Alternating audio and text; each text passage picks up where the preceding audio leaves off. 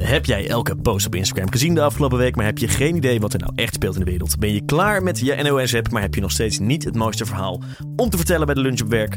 Dan is Dit Wil Je Weten, de podcast voor jou. Wij bespreken 3 unieke, originele of sappige verhalen waar je in de nationale media niet zoveel over hoort. Oftewel, wij zijn jouw filter voor de beste nieuwsverhalen. Dus stop met scrollen, want dit wil jij weten. Real estate agents say that land in Kasjmir could now become hot property. Dochtertje is gisteren haar paarse krokodil vergeten. Paarse krokodil. Jullie hebben allemaal een voldoende. Behalve jij. Zo, goedemiddag, goedenavond, goedemorgen, lieve luisteraar. Daar aan de andere kant, waar jij op dit moment ook bent. Ik vind het altijd een mooi iets om over te fantaseren waar men luistert. Waar luisteren jullie? Veel op de fiets. Fietsen, in de trein. Als ik de afwas sta te doen en het huis staat schoon te maken. Ja, die ook. Kijk, zoals ik elke zaterdag doe. Ja, heb je echt een vaste... Ja? Maak je iedere zaterdag schoon? Ja, dat kan mijn vriendin bevestigen. Jullie hebben echt een vaste dag. Dat hadden mijn ouders vroeger ook. Dat zegt mijn moeder altijd. We maakten altijd van 10 tot 12 het huis schoon op zaterdag. Ja, en dat is dan ook de zomer- en de winter schoonmaak? Dat is echt het hele huis. Als ik ze een beetje inschat niet, maar... En doet je vriendin ook mee? Of kan je... Nee, die zit natuurlijk lui op de bank niks te doen. Dus zij bevestigt en ze dwingt het af tegelijkertijd. Absoluut, zij is de baas in huis. Dat is duidelijk. Wat goed. Wat een structuur in je leven, dat wil ik ook. Maar goed, jongens, Maurits, Bart. We zitten hier met een all-mens team vanavond, moet ik zeggen. Ja, wij zijn de vrouwen. Wij zijn de vrouwen, ja. Ze zijn weggerend voor ons. Ja, we hebben maar iconisch 1 microfoon leeggelaten inderdaad. We zijn met 3. Nou ja, goed, maar dat kan ook geen kwaad voor een keertje. Nee, ook leuk. Nee. Wat is jullie opgevallen, jongens, afgelopen week in het nieuws? Nou, het kan ergens anders over gaan natuurlijk. Het gaat natuurlijk al de hele dag over Ajax. Kijk, Ongelooflijk. Ja, Ajax heeft gisteravond, want we nemen dit keer op woensdagavond op. Op dinsdagavond speelden ze uit in Londen tegen Chelsea FC. En dat is normaal gesproken niet heel bijzonder. Maar deze wedstrijd was wel spectaculair. Ja. Want ze kwamen met 4-1 voor maar liefst. Nou, alles onder controle. Geen veldje aan de lucht. Totdat de scheidsrechter in 1 minuut 2 rode kaarten gaf en een penalty. Waardoor het, inmiddels was het al 4-2 geworden, opeens 4-3 stond. En Ajax met 9 man verder moest de laatste 20 minuten. Dubbele bestraffing, hè, van die Hens. Ongelooflijk. Ja. Ja, nee, ik weet niet heel veel van voetbal, maar ik moet me op werk staande houden. Dus je hebt hier van alles over voorbereid. Precies, heel snel ingelezen. Ja. Nee, waar heb je gekeken, Maurits? Heb je scheldend voor de tv gezeten? Of, Ik heb gewoon gezellig thuis voor de tv gezeten. Ja. Met diezelfde vriendin. Schoon, prachtig schoon onderwerp. In een lekker schoon huis. Nou, goede headline. En Bart, voor jou, wat tel je mee? Afgelopen woensdag was het 100 jaar na de eerste Nederlandse uitzending op de radio. Dus de eerste radio-uitzending. Ja. Precies 100 jaar geleden. Daar vond ik toch, als je een podcast maakt, moet je daar toch even een ode aanbrengen. Dus bij deze. Ik vond het wel heel mooi. Het allereerste nummer wat werd uitgezonden op de Nederlandse radio was Turf in je ransel. Nou, dat vond ik echt zo'n idyllische Nederlandse tekst. Dat moest ik eventjes delen. Klinkt een beetje smerig. Ja. Toch? Ja. Ja, het nummer, ik zou iedereen van harte aanraden om het op te zoeken. Want het nummer is wel echt heel geinig om naar te luisteren. Weet je wat? We zetten er wel even een stukje van tussen. Ja? Ja, dus dan hoor je hem nu. Nou, dat is leuk. Nou, dat is wel een leuk nummer. Ja. Moet een mond buiten achter. Die moet je hebben. Ja, 100 jaar. Gisteravond zaten ze bij de Wereld Door alle corriveeën. Ja, zag ik. Totaal chaotische uitzending waar ze een radiootje gingen spelen op tv. Wat natuurlijk niet echt gaat. Maar het was wel... goed, iedereen kwam wel opdagen om die verjaardag te vieren van je eigen medium. Oké, mijn headline van de week was dat de NS de voordeeluurabonnementen afschaft van de mensen die nog met een voordeeluurabonnement in de spits met korting mogen reizen. Waarbij ik dat las en waarbij ik dacht, dat wil ik ook hebben. Ja. Maar dat hebben wij dus allemaal niet meer. Nee. Want wij hebben allemaal een voordeeluurabonnement genomen nadat die korting werd ingevoerd. Maar jij kijkt me aan met een kop van... Gaat het over? Nou, de NS schaft een hele hoop abonnementen af. Okay. En daar zijn, zoals dat hoort als er zoiets gebeurt, zijn heel veel mensen zijn daar boos over. Ja. Omdat die dus nog voor €50 per jaar in de spits met korting mogen reizen. Ja. Oftewel, hoe kan dat? Nou, de NS heeft 8 jaar geleden die abonnementen afgeschaft. Maar die mensen die hebben tot nu toe altijd nog die korting mogen hebben, die wij dus niet hebben. Ja. En ik was eigenlijk verbaasd en daarna ook wel tevreden dat dan nu werd rechtgetrokken. Jij was eigenlijk blij mee? Ja, blij mee. Terwijl heel Nederland boos is, was jij daar eigenlijk wel blij mee? Ik dacht, nou mooi, hebben ze die korting hier ook niet hebben ze ook niet meer. Jij gunt ze dat niet? Ik gun ze dat niet. Nee, zeker niet. Maar goed, dat zijn natuurlijk niet de headlines waarvoor je Dit Wil Je Weten hoeft te luisteren, want die zie je gewoon op je NOS-app. Wij hebben juist de verhalen die je niet zo snel hoort. En Bart, vanavond beginnen we bij jou. Real estate agents say that land in Kashmir could now become hot property. Pawan Datta, who is followed by Prime Minister Modi on Twitter, tweeted that he has more than 300 canal of land in the state and anyone interested in buying the property must approach him. But he quickly added a caveat. Eligibility, Hindu or Sikh. Dit klinkt als een makelaar-advertentie. Een Indiase makelaar-advertentie voor wie de accent meteen goed had. Ja, ik wil het namelijk hebben over Kasjmir. Kasjmir is al wel eens eerder in het nieuws geweest en volgens mij ook eerder in deze podcast. Voor wie het zich goed herinnert, Kasjmir is een provincie in noordelijk India. En een paar maanden geleden kwam Kasjmir nogal negatief in het nieuws. Want er waren meerdere opstanden. Er was zelfs een dreiging voor een gewapend conflict met buurland Pakistan. Ja. Want Kasjmir is dus een provincie van India. Maar die wordt eigenlijk overbevochten. Een soort indirecte oorlog, lasteroorlog met Pakistan. In het verleden ook wel echte oorlogen. En waarom is dat? Nou, Kasjmir is een over algemeen een door moslims gedomineerde provincie. In een door hindoes gedomineerd land, namelijk India. En Pakistan is juist weer moslim gedomineerd. Dus de Pakistanen zeggen, die mensen die willen eigenlijk bij ons. Ja. Nou, dat was dus een paar maanden geleden is dat een keertje goed misgegaan. In augustus was dat? Ja, in augustus, ja. En om specifiek te zijn, op 5 augustus heeft toen de regering ingegrepen. Die heeft gezegd van, nou, we hebben hier genoeg van. Dus de regering van India. En die hebben de rechten van Kasjmir, van Kashmiris, opgeschort. En wat betekent dat? Nou, Kasjmir was eerst een autonome regio. En op 5 augustus hebben ze gezegd van, weet je wat, hou op met die autonomie. Jullie vallen nu direct onder de regering, de nationale regering. Bam. Ja. En van de een op de andere dag kwam er een soort van gordijn, een soort ijzeren gordijn, zou je bijna kunnen zeggen, eroverheen. Want niemand mocht er weer uit. Alle communicatie werd in het gebied afgesloten. En ook de hele buitenwereld wist niet zo goed wat er in Kasjmir gebeurde. Journalisten mochten er niet meer in. Nee, internet was uit de lucht. Alles. Politici mochten er niet meer in. Er mocht gewoon überhaupt. Familieleden werden van elkaar gescheiden. Dat was echt heel erg heftig. Total lockdown. Ja, total lockdown. Kwam 10.000 militairen extra het gebied in. Alles afsluiten. Nou, waarom heb ik het er nu over? Want afgelopen week is die noodtoestand opgeheven. Yay! Nou, dan denk je dat het echt super positief. Maar op 5 augustus zei de regering, ja, we doen nu eventjes een tijdelijke lockdown en daarna komt gewoon die autonomie van Kasjmir terug. Nou, dat is niet gebeurd. Nee. Dus het is nu niet meer in lockdown. Dus mensen mogen er wel weer in en uit. Maar het is nog steeds onder controle van de centrale overheid. En die autonomie die zijn ze sowieso kwijt. Ja, die autonomie die zijn ze. Het lijkt erop, zijn ze in ieder geval kwijt. Het is niet gezegd dat het terugkomt. Nee. Nou, waarom is dit nou de problematisch? Je kan toch denken van, nou oké, dan zijn ze gewoon een normale provincie.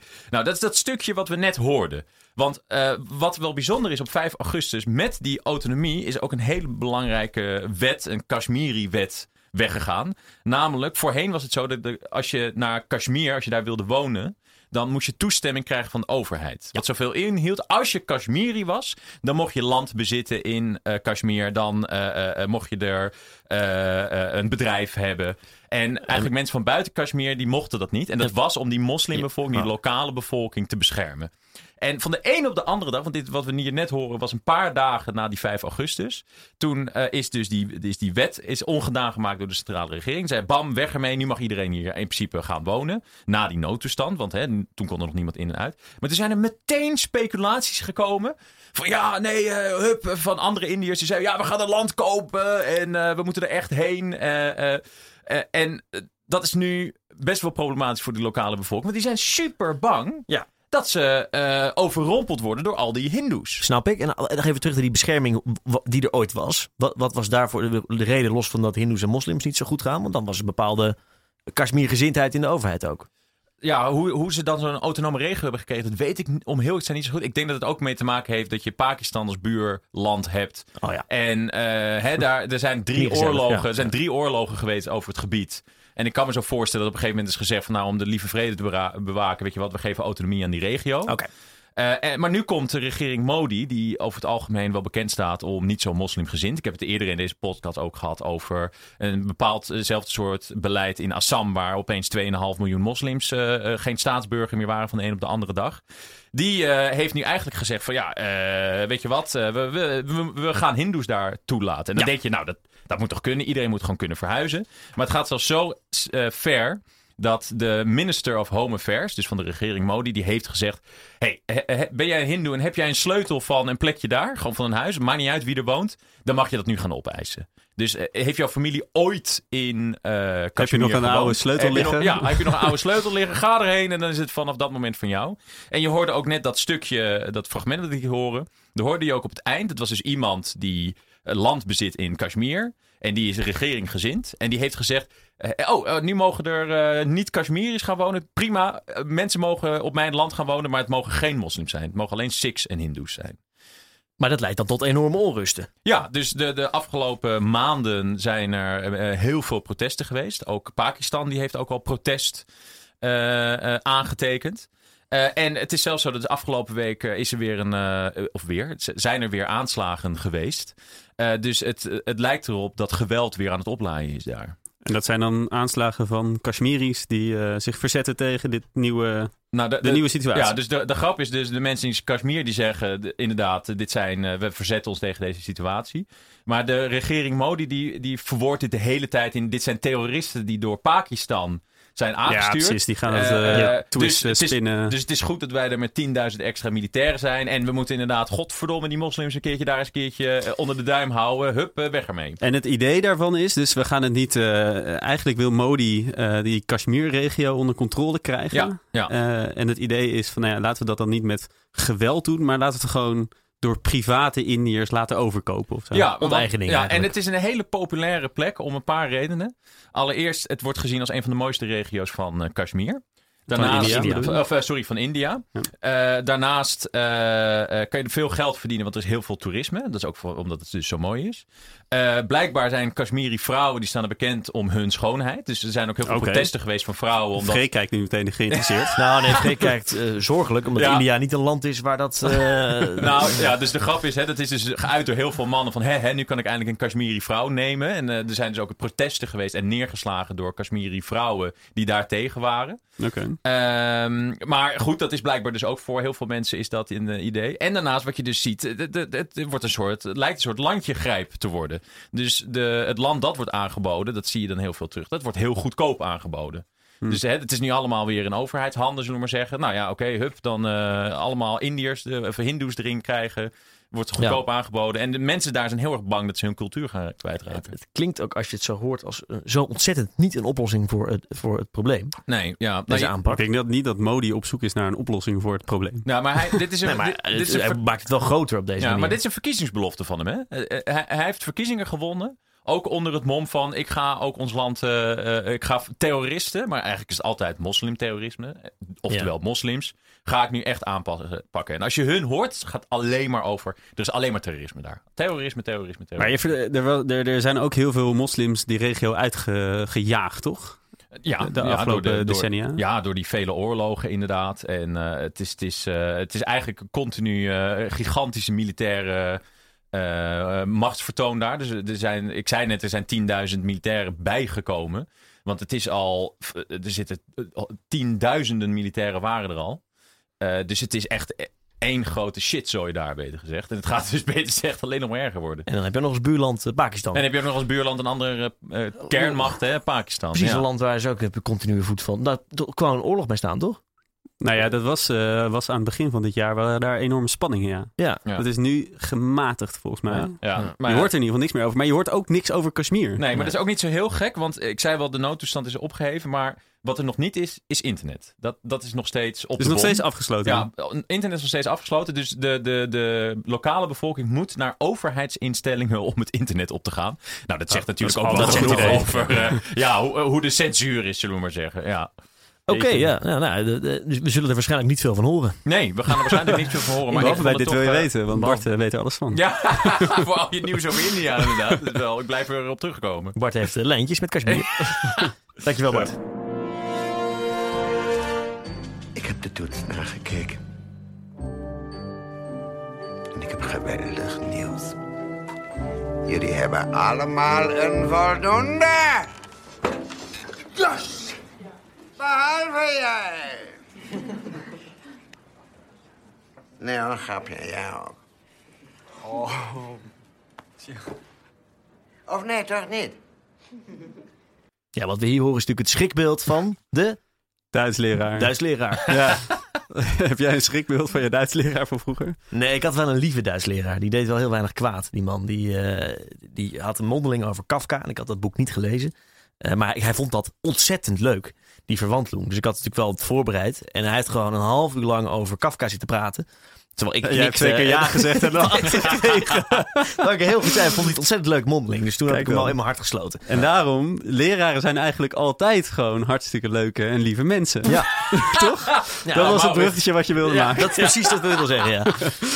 Ja, we gaan het hebben over leraren. Ja, die hebben vandaag, op woensdag dan, het Malieveld bezet. En de Dam en in Rotterdam en overal, eigenlijk bijna overal in het land zijn ze gaan staken. Ja. Inclusief kinderen en ouders.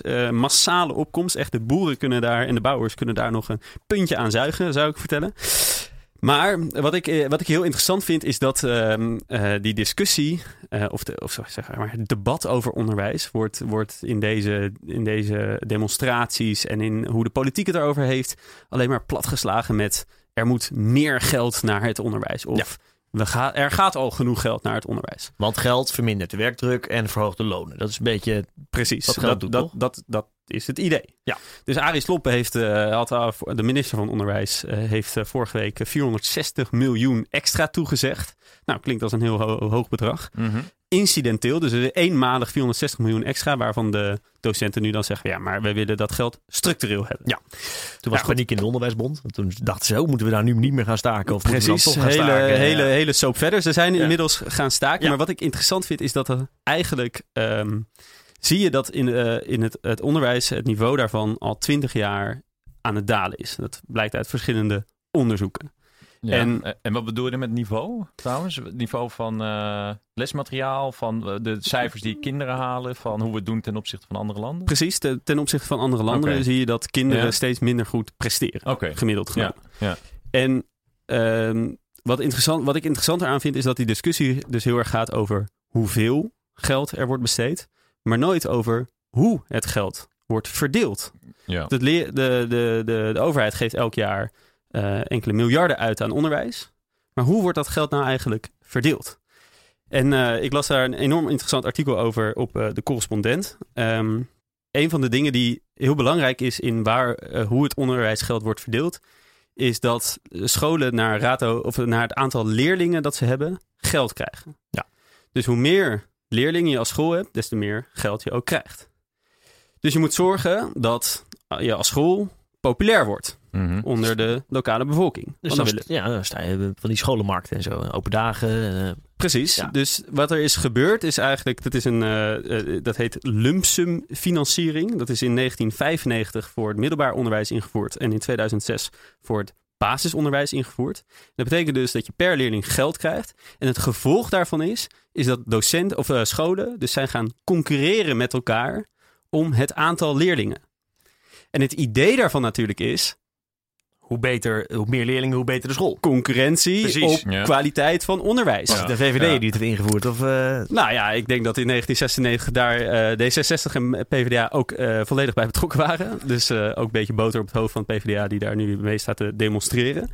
Anyway. Een stukje introspectie. Ja, het idee was natuurlijk prachtig. We gaan scholen zorgen dat ze concurreren op kwaliteit van het onderwijs, waardoor het algemene kwaliteitsspel zal stijgen. Marktwerking. Ja. Marktwerking. Maar wat blijkt dus uit al die onderzoeken, eigenlijk werkt dat helemaal niet.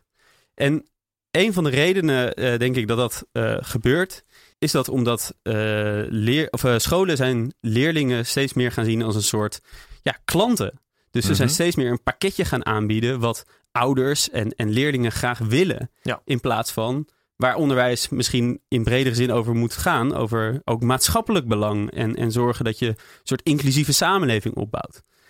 Ik denk dat klantidee, dat zit er heel erg in. Ik weet van mijn moeder, die geeft Nederlands.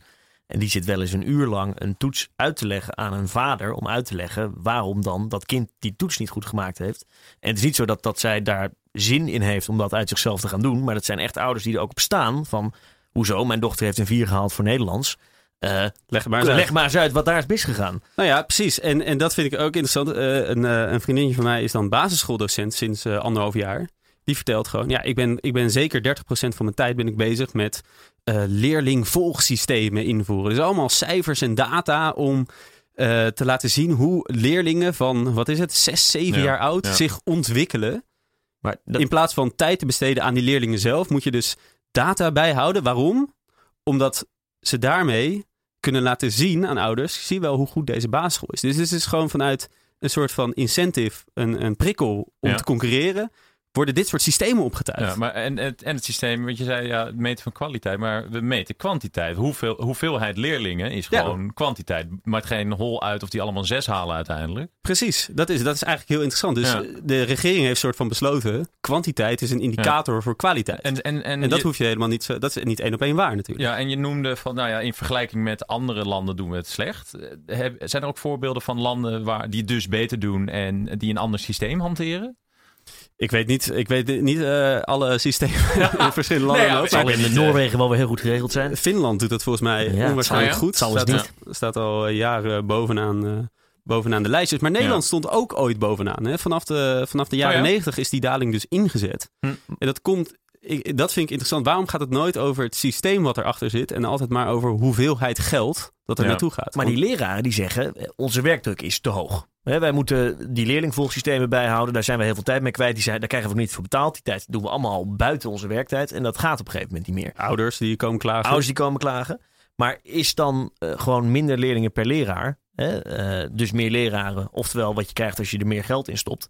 Lost dit probleem in zekere zin het symptoom op? Precies. Ik bedoel, ik ben ook helemaal niet tegen meer geld naar het onderwijs. Laat dat voorop staan. Maar ik denk dat zo'n discussie platslaan op hoeveelheid geld. Ja. Dat het reduceren tot, we moeten gewoon wat 100 miljoen extra daar naartoe brengen. Dat maar een deel van de oplossing zal zijn. En anders zou je gewoon elke school een bepaald bedrag geven. Een genormeerd bedrag. Kijk, 1 op de 4 leraren zit op dit moment thuis met een burn-out. Ik kan zeggen, 1/4 van alle leraren heeft een burn-out. Wauw.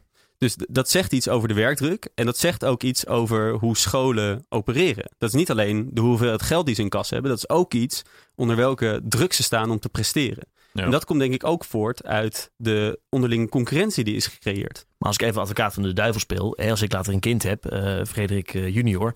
En die gaat naar school. Dan wil ik dat mijn kind het beste onderwijs krijgt dat maar mogelijk is.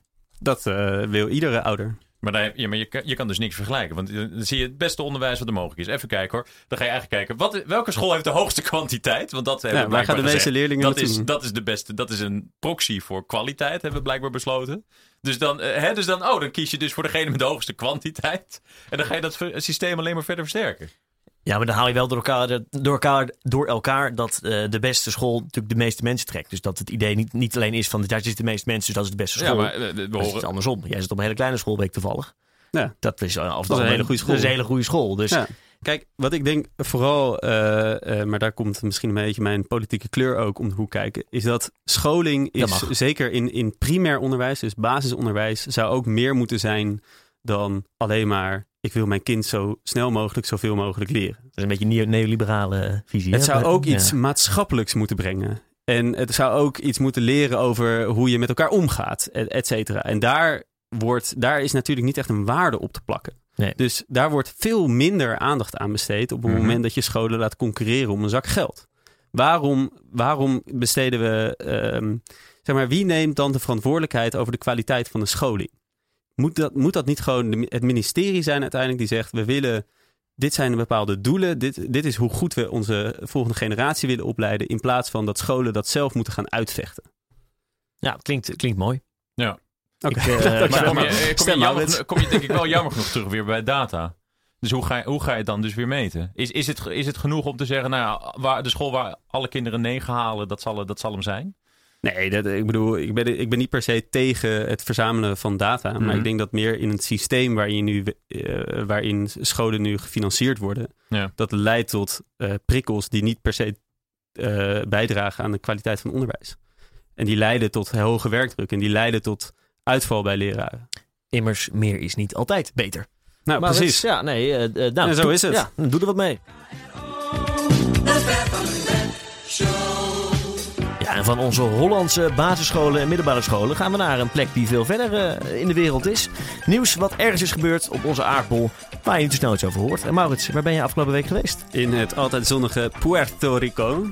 En weten jullie dan waar ik ongeveer naartoe ben gevlogen? Caribische gebied, toch? Ja, bij Amerika ergens. Helemaal goed. In de Antillen. Puerto Rico is eigenlijk een onderdeel van de Verenigde Staten. Dus valt onder Donnie Trump, zeg maar. Ja. En interessant nieuws, wat ik daar afgelopen week over vond, is dat zij dus als onderdeel van de VS zijn zij niet in staat om gas te kopen uit de VS. Dus zij hebben gewoon gas nodig voor elektriciteit, et cetera. Ja. Maar dat kunnen ze dus niet uit de VS halen. Terwijl Amerikaans gas is heel goedkoop en het is er echt in overvloed. Dan vraag ik meteen, waarom? Waarom is dat nou? Nou, goede vraag. En dat komt door de zogenaamde Jones Act. Dat is een onderdeel van een bredere wetgeving. Ik zie Bart al knikken van, oh ja, tuurlijk, de Jones Act. Mijn geschiedenisprikkel gaat meteen af hier. De Jones Act uit 1920. Dat is een wet die stelt dat al het vervoer tussen havens in de VS moet worden gedaan door schepen die onder Amerikaanse vlag varen. Ja. Nou, dus dat gas dat naar Puerto Rico zou moeten worden vervoerd vanuit de VS moet dus op een Amerikaans schip. Echter, er zijn 535 schepen die gas kunnen vervoeren op deze wereld. Ja. En geen één onder Amerikaanse vlag. En wat wil het ironische is dat ze dan dus geen Amerikaans gas kunnen kopen, maar het uit Rusland moeten importeren. Wat veel duurder is. Ja. En wat ook nog eens veel duurder is, het kost jaarlijks $300 miljoen. En de Puerto Ricanen zijn al niet zo heel rijk. Dus dat is interessant. Ja. En was dit nieuws in Puerto Rico omdat ze er nu achter waren gekomen? Of ik denk dat het vooral nieuws was voor mij, omdat ik erachter kwam afgelopen. Ja. Maar goed, daarvoor is ook de ver van je bedshow, hè? Maar er is nu wel een organisatie, een NGO, die nu in Washington gaat pushen om die Jones Act van tafel te krijgen. Nee, dat klinkt goed. Dit is trouwens dezelfde reden waarom cruiseschepen in Amerika, die ook altijd de tussenstop moeten maken. Doen ze een Amerikaanse haven, dan moeten ze naar de Caribiën en dan pas kunnen ze weer terug naar een Amerikaanse haven. Oh, ja. Kijk, dit wil je weten. Ook voor alle nautische... Op één schip na. Er is één cruiseschip onder Amerikaanse vlag. En die doet dan cruises tussen Amerika en Hawaii. Kijk. Ja. Ongelooflijk. Mocht u daar nog een nautische fun fact zoeken voor alles over de Jones Act, benader mij. Het rad. We gaan we gaan dan maar aan het rad rijden. Want waar gaan we dan volgende week naartoe? Het nieuws wat je niet wil missen natuurlijk. En dan gaan we naar, jongens, het woord Rwanda. Nou, dat kan interessant worden. Dat kan zeker interessant worden. Die komt volgende week, Rwanda. Spannend, nu al. Dochtertje is gisteren haar paarse krokodil vergeten. Paarse krokodil. In blokletters, de juiste locatie van de vermissing, et cetera, et cetera. Achterkant. Morgenochtend tussen 19 uur inleveren bij dienst recreatie. Maar hij staat daar. Ja, hij staat daar.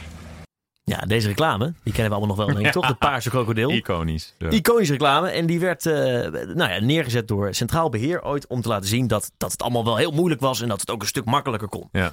Afgelopen week zagen wij een interview met de ombudsman. En de ombudsman, dat is maar degene, dat is echt een spannende baan heeft die houdt toezicht op hoe de Nederlandse overheid met zijn burgers omgaat. Vet. Dus wat hij toetst... Ja, ik zie jullie kijken, dat is helemaal niet sexy, Freek. Nee, is niet sexy. Ben ik het mee eens, is wel belangrijk. Dus waar hij naar kijkt is hoe gaat het UWV, hoe gaat de Belastingdienst, hoe gaat het CBR, om er maar eentje te noemen. Ja. Gaat hij een beetje behoorlijk met zijn burgers om? Nou, zijn conclusie was dat burgers in Nederland eigenlijk niet goed met hun overheid kunnen communiceren. Oké. En dat is al langer zo. Ja. En dat gaat dan meestal over een grote groep van 1,5-2 miljoen Nederlanders die niet goed meekomt met de brieven van de overheid. Nou, ik weet niet of jullie wel eens een brief hebben gekregen over je gemeentelijke belastingen. Tuurlijk, ja. Daar sta je naar te kijken en dan denk je, moet ik nou wel of niet betalen? Woon ik in China? Woon ik in China? Ja. Maar dat gaat bij de meeste mensen gaat nog wel goed. En de ombudsman zegt nu, nee, er is nu een te grote groep die zich normaal gesproken prima redt, die eigenlijk nu niet meer meekomt met de overheid, gewoon niet meer met zijn overheid kan communiceren. En dat is best wel problematisch als ook de burgers die zich tot voor kort wel goed redden, eigenlijk niet meer meekomen. Want is het een nieuw fenomeen of het is groter geworden dus? Het is groter geworden. Oké. Ja. En dan noemt hij het voorbeeld van iemand die dan huurtoeslag aanvraagt. En dan gaat iets mis met die aanvraag. En dan krijgt hij, dan wonen daar te veel mensen. Nou, dan allemaal gedoe. En uiteindelijk wordt het rechtgezet. En dan zegt hij, dan zit daar een systeem achter. Daar kan eigenlijk niks meer in. En de overheid kan ook niks meer doen. Je kan er ook niet meer bellen. En je kan er niet meer praten. Ja. Dus je komt nergens meer. Ja. Dat is een beetje het gevoel dat de burger dan heeft. Ik stel me zo voor dat de ombudsman gewoon zelf een hele vage brief van de gemeente heeft gekregen. En toen erachteraan is gaan bellen. En toen 10 e-mails, 3 telefoontjes en 5 brieven verder was er nog geen antwoord had. En toen dacht weet je wat? Dit gaat niet goed. Ik trek aan de bel. Nou ja, dat was er ook nog eentje. De ombudsman kan, maar Rutte die had hetzelfde. Want de ombudsman bestond zoveel jaar. Die bestond 30 jaar en Rutte hield daar een toespraak. Nou, ik zie Mark Rutte.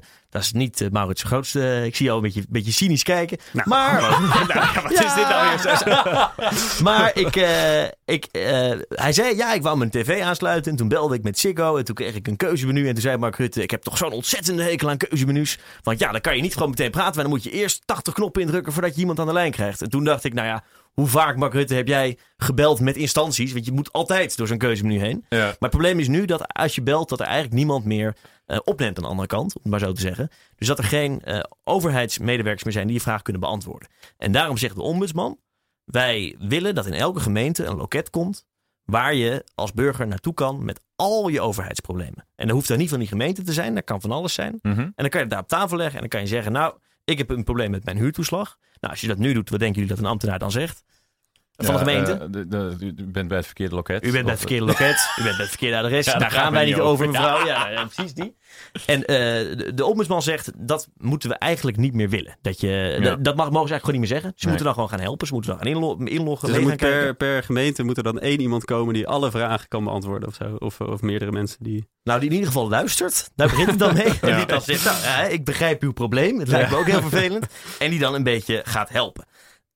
Omdat de overheid zegt die een soort van machine is geworden. Maar het interessante is natuurlijk of dat nog wel een ontwikkeling is die je ook kan keren. Want alle processen zijn ook voor een groot deel geautomatiseerd. Ja. En je kan daar heel moeilijk nog tussen komen. Nou ja, daar heeft hij ook over nagedacht. Ik zou wel een keer een biertje met hem willen drinken. Het is een fascinerende man. Want de ombudsman zegt namelijk ook, we moeten ambtenaren weer meer macht geven. En dat is natuurlijk een heel reëel punt. Hij zegt, een ambtenaar kan nu eigenlijk in zijn eigen systeem kan hij niks doen. Hij kan niet ingrijpen, hij kan geen toeslagen terugbetalen. Het moet allemaal volgens het digitale systeem. Mm-hmm. En als we ambtenaren wat meer macht geven, dan gaat het ook allemaal, wordt het een stuk makkelijker opgelost allemaal. En dan kunnen we ook weer mensen gewoon met andere mensen laten praten. Ja. Oké, maar waarom hebben ze dan die ambtenaren hun macht ontnomen? Ooit? Ja, dat zal efficiëntie zijn, denk ik. Dat je op een bepaalde manier, een bepaalde efficiëntie... procesmatig denken. Dat je gewoon alles in een soort governance structuur gooit. En dat je... En dan alles... Worden hier even wat managementtermen uit de doos. Heb jij politicologie gestudeerd? Of is het anders? Dat je daar allemaal logaritmes op algoritmes zijn. Misschien ben ik een beetje cynisch, maar is dit niet gewoon het gevolg van jarenlang bezuinigen op overheid? Ja, deels natuurlijk wel. Ja, maar bezuiniging in de vorm van automatisering... dat doe je, dan is dit het gevolg. Ja, of gewoon bullshit jobs. Dat klinkt een beetje raar, maar ik weet ook dat je als overheid, als jij je budget niet opmaakt aan het einde van het jaar, dan krijg je volgend jaar minder budget. Als je het opmaakt, dan krijg je misschien meer budget. Ja. Oftewel, weet je wat, we hebben wat budget over. We nemen nog iemand aan bij de telefoons. Ja, wat gaat hij dan doen? Ja, maakt het uit, maar dan krijgen we volgend jaar wel evenveel budget. Maar wacht even, dit klopt niet, want dan zou je juist dus altijd iemand aan de lijn hebben die jouw vraag kan beantwoorden. Ja, dat is wel een goed punt trouwens. Dus die bullshit dop, die moet je, gaat die moeten er komen. Ja, of ze zitten nu allemaal, wie neemt deze telefoon op? Ja, ik niet. Nee, dan gaat nu iemand, hopelijk een beetje hoog opgeleid, goed gekwalificeerd iemand, gaat bij elke gemeente bij een loket zitten en gaat daar de vragen van burgers beantwoorden. Nou. En alle vragen. Wat je maar ook wil. Wat je maar ook wil, want hij mag niet zeggen, ik weet het niet. Maar, en is er een gemeente waar dit begint nu? Een testgemeente of zo? Nee. Het moet allemaal nog komen. Okay. Nee. Bart, als jij nou 1 ding aan je gemeente zou willen vragen, wat is het? Oh, wat ik aan mijn gemeente zou willen vragen? Oh jee, wat een vraag. Wat moet ik eigenlijk aan jullie vragen? Ja, maar ik heb een keuzemenu nodig dan, denk ik. Ja, heb je problemen met uw belastingen? Nee, maar we kunnen daar natuurlijk lacherig over doen. Maar heel veel mensen liggen in de clinch met hun gemeente, Maurits. En die hebben moeite om met de gemeente te communiceren of met de Belastingdienst. Ja. Maar daarom vond ik ook een ander mooi initiatief wat burgemeester Raymond Knops, de staatssecretaris van Binnenlandse Zaken, als ik het goed heb, die heeft ook het startsein gegeven afgelopen week voor een soort nieuwe groep. En die heet de Direct Duidelijk Brigade. Ja, en dat is een prachtige alliteratie. Maar dat is een groep taalcoaches die het land intrekt om ambtenaren te scholen om duidelijker te kunnen communiceren. Ja, dit vond ik heel grappig. Dus die komt dan binnen bij een ministerie en dan schrijft een ambtenaar een brief en dan laat hij dat lezen aan zijn taalcoach. En dan zegt hij, goh, vind je het wat? En dan zegt die taalcoach, nee, dit kan. Dit is echt helemaal verkeerd. En dan moet hij weer terug, moet hij weer opnieuw. Ja. Maar hetzelfde doel natuurlijk. Nu, mensen begrijpen de brieven van de overheid niet en ze kunnen vervolgens er niet mee communiceren. Ja. En dit is eigenlijk, je kan er mee communiceren. Ja, en dan Raymond Knops, die lost dat taalprobleem ook op. Ongelooflijk. Ik weet wel, als ik even tussen die 2 banen zou moeten kiezen, zou ik niet die ambtenaar willen zijn die al die vragen moet beantwoorden. Want dan zit je natuurlijk al heel snel van, sorry, ik weet niet waar het over gaat. Die taalcoach lijkt me wel leuk. Dat lijkt me wel wat. Nou, dat lijkt me dan van die twee lijkt me wel de leukere baan. Misschien ook een opstapje naar ombudsman. Ja, nou ja, ik weet niet of heel veel 24-jarigen ambitie om ombudsman te worden. Maar bij deze, ik meld me. Oké, jongens, tijd voor het nieuws van komende week. Wat gaat er komende week spelen? Bart, wat denk jij? Ja, aankomende donderdag de 14e, gaat de coalitie tegen ISIS weer bij elkaar komen. Dat zijn 30 landen. Nederland zit er ook bij. Dat zijn allemaal landen die vechten tegen ISIS. En die gaan naar Washington D.C. De Fransen die hebben namelijk gezegd... Verenigde Staten, wat de fuck heb je met Turkije gedaan? Ja, dus die gaan eventjes in groot overleg. Dus ik denk dat Trump goed op zijn flikker gaat krijgen. Maar ik denk dat donderdag of vanaf donderdag de headline gaat domineren. Oké, Maurits? Ja, slecht nieuws voor alle liefhebbers van een van de beste tv-programma's ooit op de Nederlandse tv geweest. Vanaf 1 januari stopt Astro TV. Ja. Hadden ze dat zelf voorspeld? Nice. Talpa gaat de stekker eruit trekken. Maar goed nieuws tegelijkertijd. Want als je echt van Astro TV houdt... dan is het helaas niet meer op tv te bekijken. Maar ze gaan wel verder op als het internet. Podcast. Een app. En wie weet ook nog wel een podcast. Dit wil je zweven. Dit wil je zweven. Ja, ik las ook die vrouw die verdedigt zichzelf ook nog echt. Zegt nee, maar ik heb echt een gave. Iedereen gaat er weer flauw doen, maar ik kan echt wat. Dus ik hoop dat ze op internet gelukkig wordt. Ja, ik heb ook tv-nieuws. Ik vraag me af komende week... Ik denk dat we heel veel nieuws gaan krijgen over hoe de ruzie tussen Anouk en Little Kleine in de Voice of Holland zich gaat opspinnen. Dit moet je even uitleggen. Wat de hel is er gebeurd? Dat weet dus nog niemand. Je hebt alleen maar een beetje, even shownieuwshoekje. Je hebt alleen nog maar inside verhalen uit de studio van mensen die erbij waren. Maar het schijnt dat er een rapper stond op dat Voice of Holland podium. Toen wou Little Kleine niet reageren. Toen zei Anouk, het zijn natuurlijk allebei felle karakters. Zei je moet reageren. Toen heeft Little Kleine haar uitgemaakt voor het oudste beroep ter wereld met nog een flinke krachtterm erachter. Tevoren. Toen zijn ze opgestaan. Toen hebben ze gevochten. Wordt nu gezegd. Wie heeft er gewonnen? Ik denk Anouk, ja. Daar ben je niet van. Ik zou niet graag met Anouk vechten, moet ik zeggen. Ik vecht sowieso niet graag, maar met Anouk helemaal niet. En ze willen niet meer samen in de studio zitten. Dus dit is een enorm probleem voor John de Mol. Want hoe gaat hij dat dan nu doen? Maar het zijn toch die draaiende stoelen? Die moet je gewoon dan dus... zo neerzetten. Zo draaien dat ze elkaar niet kunnen zien. Ik zit niet met Little Kleine vanavond. Nee. Waar ben ik eigenlijk? Ja, ik denk dat dit komende week de headlines gaat domineren, jongens. Ja. En volgende week zijn wij er ook weer met een nieuwe Dit Wil Je Weten. Volgende week vrijdag weer vers in je podcastmandje. Bart, Maurits... Dank jullie wel voor weer een week lang nieuws volgen. En, graag gedaan, Freek. Jij ook bedankt. Ja. Even zo goed, graag gedaan. En volgende week zijn we er weer. En jij, lieve luisteraar, daar in bad of op je fiets of in bed... je huis aan het schoonmaken op zaterdagmiddag. Dankjewel voor het luisteren en tot volgende week.